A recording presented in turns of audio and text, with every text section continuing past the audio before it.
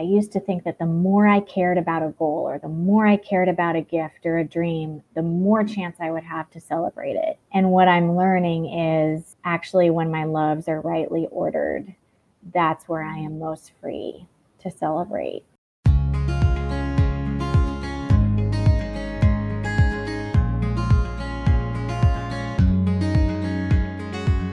Welcome to the Rhythm of Us podcast. We're your hosts, Chris and Jenny Gravy. This past year, we released a book we've been pouring our hearts and souls into for quite some time, and it's called The Rhythm of Us. And it's available now wherever you get your books. Throughout this season, we'll be exploring the 5 rhythms from our book, as well as sitting with and learning from wise leaders, mentors, and friends in our life about the intentional rhythms that can lead us closer to God and closer to each other. Today, we are excited to welcome our friend, Nicole Zasowski. Say that 3 times. We're so happy to have her back on the show. Nicole is a licensed marriage and family therapist, author, and speaker from the great state of Connecticut. We're chatting with Nicole today about the practice of celebration, why it's a vital part of our spiritual growth, the roadblocks that keep us from celebrating, and intentional ways that we can begin practicing this important rhythm in our daily lives. Such a great conversation. Absolutely loved having it, and I hope you guys enjoy it as much as we did. So with that being said, here's Nicole. Well, Nicole, welcome back. We're so glad that you're here with us. Oh, you guys are among my very favorites. So I was so excited to get to talk with you again. Oh, well, same. We are so excited to have you back with us. We really enjoyed our conversation last time, and we are loving this new book. I really, really am. I'm sure I'll love anything you ever write because I just feel like we are kindred spirits and very like-minded. So I always just love anything that God drops in your spirit to write about. I just can't wait to hear about it. So this has been no different. Your new book, it's called What If It's Wonderful? All about the practice of celebration and joy. Tell us how God brought this into your life and kind of gave you the idea to write about it. Yeah. So when I was talking with you last time, probably was emerging from a season that could largely be characterized by pain and change and loss.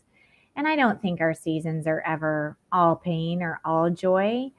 I think they're usually a combination of both, but we know that sometimes they lean in one direction or another. And when we go through a loss, there's the loss itself. So whether that's a tragedy or even just a season of waiting or some kind of betrayal in a relationship, there's the event, but then there's the cost. And the cost is the impact to our identity and sense of safety. And I was very clear on the impact to my identity. But what took a long time to understand was that, and I didn't see until I stepped into a season that had a little bit more good news and breakthrough, was that part of the cost was that fear accompanied a lot of my joy. So when I encountered joy, even just a moment of joy in my everyday life, it was a profoundly vulnerable experience, which I've since learned is true for all of us, that joy is the most vulnerable feeling we feel. But I was terrified. I was sure that the pain was waiting just around the corner to get me. I was sure that if I celebrated, it always would come with a catch. And that sent me into a season of curiosity and exploration around what does it look like to have the courage to celebrate? Because I really felt God's encouragement to me to celebrate and saw that in scripture. And then where is he in the light of our joy? I felt sad having been a Christian my whole life, growing up in the church, had a very faithful family, was very blessed in those ways. But I felt sad that I had so much understanding of what it looked like to connect with Christ in my hurt and in my pain. And I had almost no context for what it looked like to connect with him in my joy. He was much more vague to me. I wasn't sure how to place him in the light of my good news. And so this book is born from those 2 things mainly, finding the courage to celebrate, and then what does it look like to connect with God in our joy? Oh, I love that so much. It's so good. Yeah, it's true. I think about the different seasons and moments of our life, like some that have been harder seasons, but Mhm. then, you have a good moment and you're quick to run to celebrate with your spouse or maybe whoever that person is in your life. It's kind of the ear, but oftentimes I'll forget and like I'll be towards the end of the day and I'm like, oh yeah, God, Mhm. hey, that was really cool. Like let's Yeah.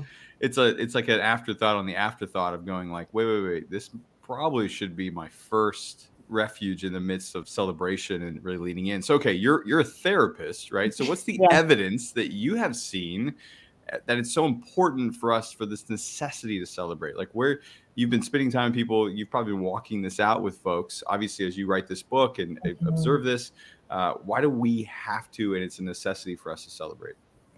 Yeah. So simultaneously to my own story of wrestling with joy and celebration, I started to notice this theme in my practice that there were some main reasons that people were hesitant to step into joy and celebration. The first is what we just talked about, that for a lot of us, joy is accompanied by fear. When is the shoe going to drop? If I do get my hopes up, am I just going to be disappointed? Isn't it better just to keep my expectations low and protect myself from hurt?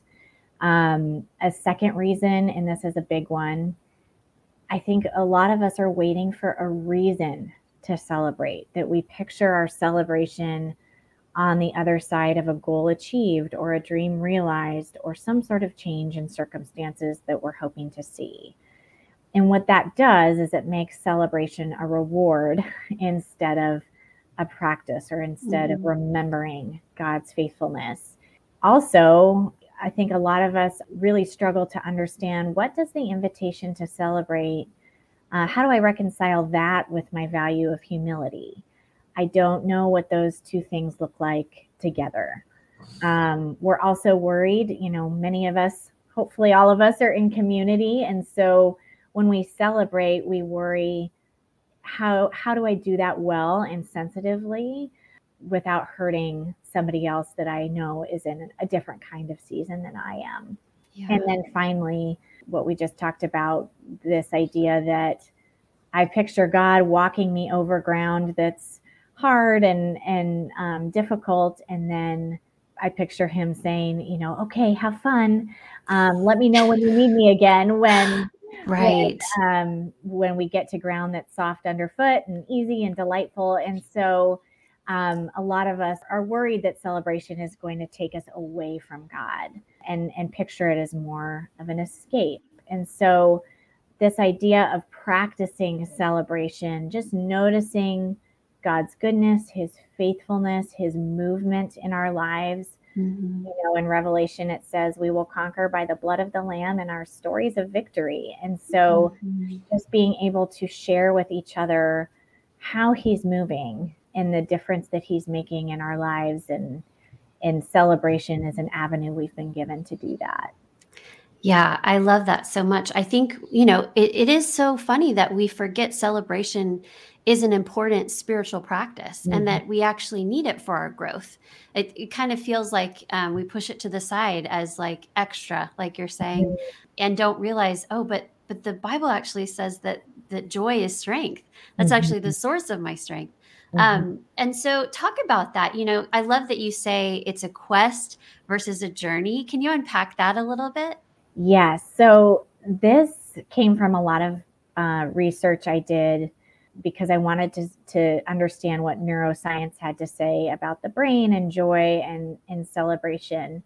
Because few among us drift toward joy. The Right. brain left on neutral actually leans negative. So it's Mm, like a car when the alignment's off. If you just let go of the steering wheel, it would kind of veer to one side. And that's how the brain is when it comes to positive and negative input, or pleasant and unpleasant input. So this is true in receiving and giving affirmation.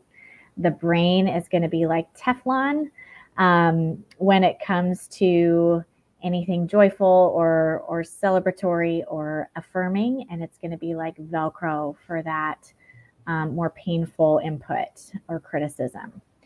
And so that just tells me, okay, we're not fighting on neutral ground here. These practices, we can't wait to feel it before we do it.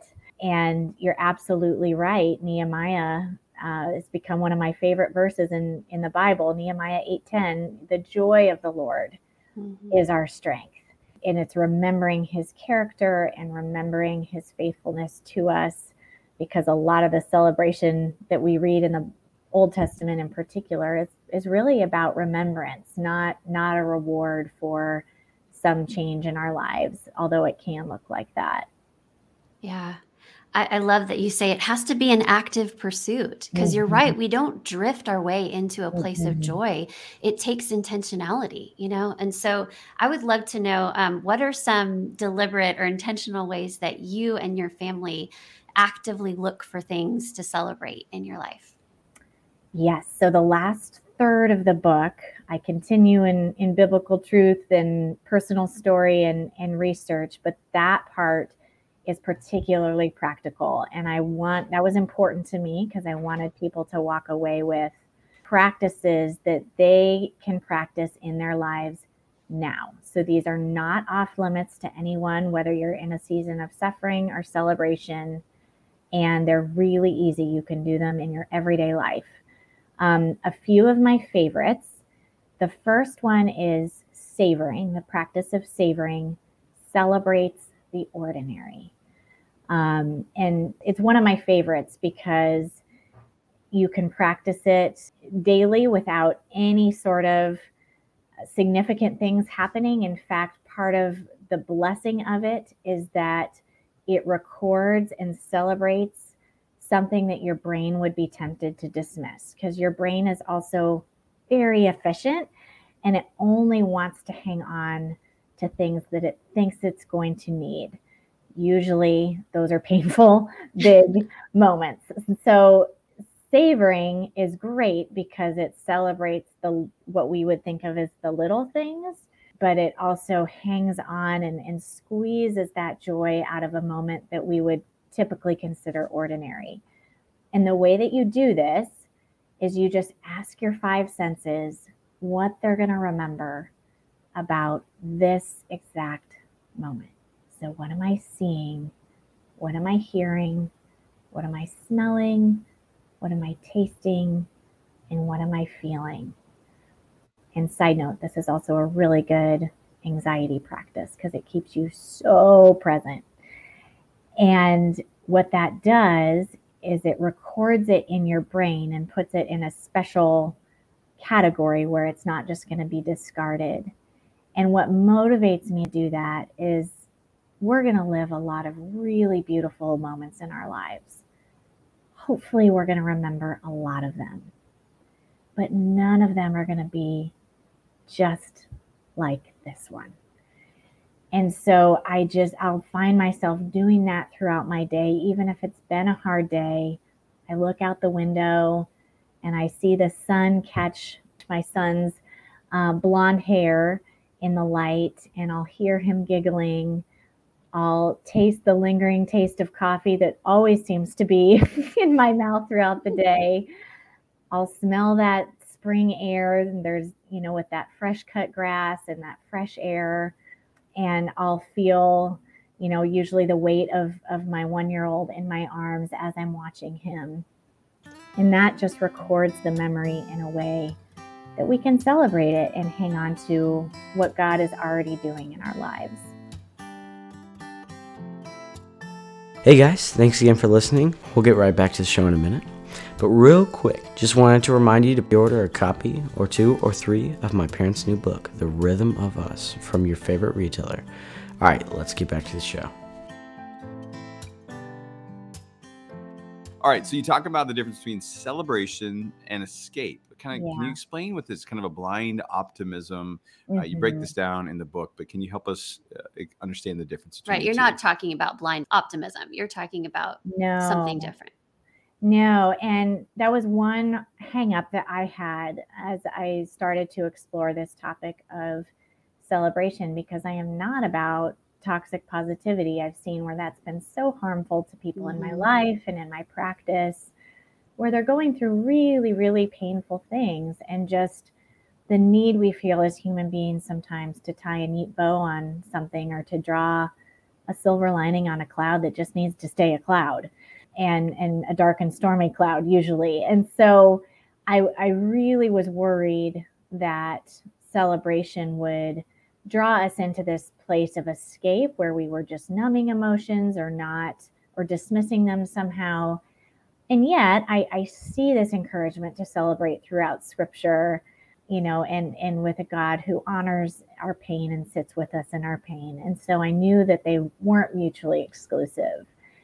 And what celebration does is it trusts God's promises and celebrates who he is in the midst of pain, whereas toxic positivity just dismisses it. Pain and joy can't sit in the same room with toxic positivity, but celebration trusts what is true and what is good, even in the midst of honoring what's really hard about life. Yeah, thank you for answering that. You talked a little bit about community and this idea of this dance, right? Of like helping somebody celebrate. Hey, let's look at where you're at right now. It's so much better than where you were. And so like, it is such a delicate dance. And I Mhm. typically find myself in that role. Like, yeah, it's bad, but like, let's look at this. He's like, a 7. I was going to say, when you were saying like most people's neutral does not land naturally towards joy, but that might be like the Chris only. is the exception Yeah, to the rule. 7s might it's be. like, no, the this is exception actually too. bad. We are not Like, celebrating quit this dark reframing and this. cloudy This storm. is actually bad. Yes. Okay. But it wasn't storming Yeah. yesterday. It may not storm tomorrow. Yeah. So Chris, that we being need said, people like you in our lives. I'm Right? very We grateful do. for Here we people like you. Yes. oof, okay. only a handful, I promise. Not too many. But can you talk about that in community and Yeah. how maybe a person's wired like me and someone wired differently can kind of coexist and help? What are some practices or some ways that we can, in community, maybe outside of our spouse, outside of our kids, and even outside of ourselves, practice celebration and joy and do it in a way that honors that person and honors God? Yes, so many ways. I think a phrase that I mainly use it in parenting context, but I think it's true in some ways in our friendships and other kinds of relationships too. Just this idea of connecting before you correct, and not that celebration is a correction, but I think um, meeting somebody where they are and validating where they are. And you don't even have to agree, if our kid is really worried about something, you don't have to agree with the worry or the threat to validate the feeling. But just to sit with them in that place is actually, we often say in my field, slower is faster. So it's actually the best way to help move a person into a place of joy, to the extent that we're empowered to do so by sitting with them where they are first, which is so counterintuitive. So I'll say that, but I also think be a community that makes space for pain and vulnerability around that. The struggle is real.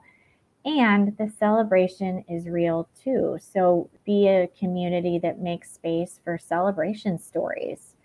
In Revelation, it says we'll conquer by the blood of the Lamb and our stories of victory. And that's not our personal victory. That's Christ's movement in our lives. And I think to be a community where we can see God's faithfulness in the faces of our friends, and wow, look at how he's moving in their story, and look how that's different than how he's moving in my story and their story. And we, when we all show up, we get a greater picture of all the ways that God shows up for us. And so I think in our focus, and I'm so glad vulnerability has become a focus in our culture and a conversation that we're having more, is being honest about our pain, even when we still have questions and there's more questions than answers. But I think in doing so, one thing I've learned, because I can really live there both as a person and a therapist, is being able to say, and what good things is God doing too? Mm-hmm. Not to replace what's hard, but what evidence of his faithfulness are we seeing? What are some moments of joy that we're seeing, and how can we make space to talk about those too? That's so good. Okay, if there is, I know it's hard to do this because you just wrote, 40 to 60,000 words on it. But if there's one idea or maybe just one great lesson that you have learned through this quest for celebration that you would share with people, what would it be? Oh, such a good and hard question to say. I will be really honest. I take my title to the face every day. This question of what if it's wonderful. And it's been such a question that interrupts all my other what if questions. What if I fail? What if I hope and I'm disappointed? All those other things that we tend to think.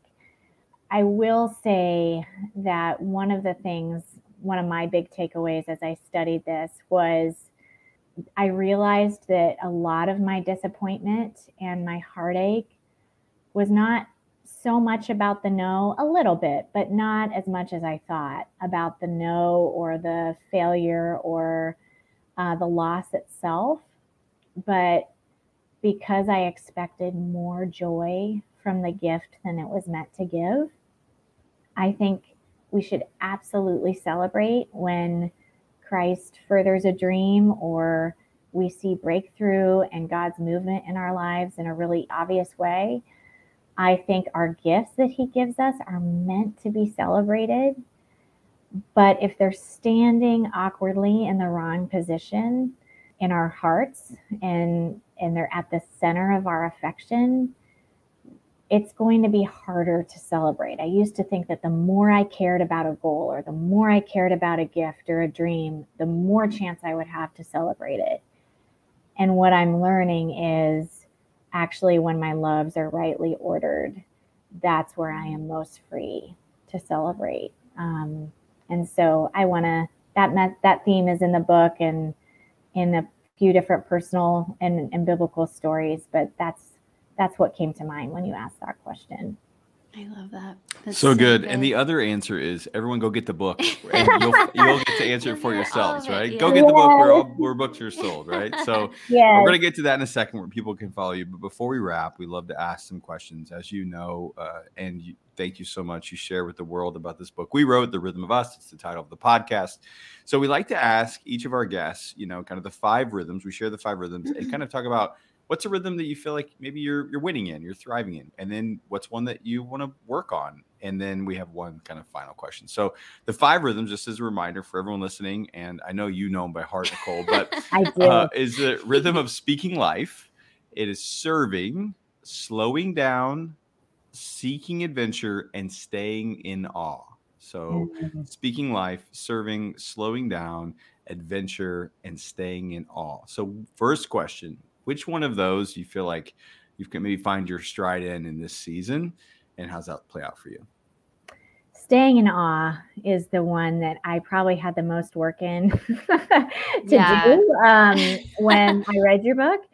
And that is one that I feel like I've made some strides in. When the pandemic started, one of the practices that my boys and I didn't have my daughter at the time. Everything was shut down in the Northeast. So the only activity available to me was to look for sea glass on the beach.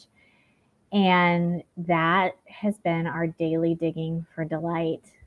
I just got back literally an hour ago from doing that with my 2 little ones. And that daily digging for delight has become fingerprints of God's faithfulness to us in this season. We have color coordinated glass jars of thousands of pieces of sea glass. And I am in awe of how in a tough season, God has woven friendship and laughter and community into my family. As someone who tends to let their knowledge of God eclipse their wonder of God, I just love that practice of keying me into the wonder and staying in awe. So thank you to the 2 of you for being further encouragement in that area. Well, we need them too, for sure. Yeah. All right. Second one. Not that you're failing at this, but which rhythm where you go, you know what, I could probably lean into this one a little bit more and want to see some work on it. Yeah. Work done there. I think service. And I feel a little embarrassed saying that. On the one hand, there's a lot of service built into my job as a therapist, but I think there's more joy for me to be had in practicing service to others in my friendship, in my community, and a lot of the things in my life stage that make that harder. Not as an excuse, but I was just thinking this morning that I need to get more creative in those areas. That's really good. Well, we celebrate you sharing that with us right here, right now. Great job. Yeah. I'm gonna let Jenny ask you the last one. Okay, so the last one is, this book has been about for married couples. If you could go back to your wedding day and say anything to the two of those kids standing there at the altar, what would it be? Oh, so many things. You don't marry a plan, you marry a person. And God's plan is beautiful, and his provision for you is better than what your vision is right now. That's really good. I love that. Would you guys have listened? Probably not. I don't think any We of were us so blissfully unaware. I thought I thought I had a picture of what our brand for better or for worse would look like, and it was very different. And God has done beautiful works in our hearts through it anyway. So thank goodness for his grace and his sustaining power in our lives. Yeah, for sure. That's awesome. All right, where can people find you online? Look you up, have fun, follow you, all that good stuff. Yes, I love hearing from listeners. I try to respond to every message. I'm certain I don't do that perfectly, but I do love hearing from you. So my website's a great place to connect, just NicoleZasowski.com, NicoleZasowski.com. And Instagram is the social media platform I hang out the most, and I'm just at Nicole Zasowski there. How many times do you spell your last name in a week? Many times. I relate. Gravy's not so easy either. It is not. I always say it's a good thing he was cute, because that last name. Oh, I know. I was Wallace before, and that was Wallace. That's yes. Hers was pretty easy too. So here we go. They were worth it, right? Totally worth it. Absolutely. We aren't celebrating our last name. Yeah. Okay. Cole, thank you so much for being here with us today. I really appreciate it. I love you guys. Always jump at a chance to talk with you. So thank you. Thank you so much for joining us for this episode of The Rhythm of Us. You can find all the resources and links mentioned in today's episode over at our website, therhythmofus.com. We hope you'll check those out, as well as our brand new book, The Rhythm of Us, which is available now to order wherever you get your books. Well, that's a wrap for today's episode. Thank you again so much for joining us, friends. We will catch you next time on The Rhythm of Us.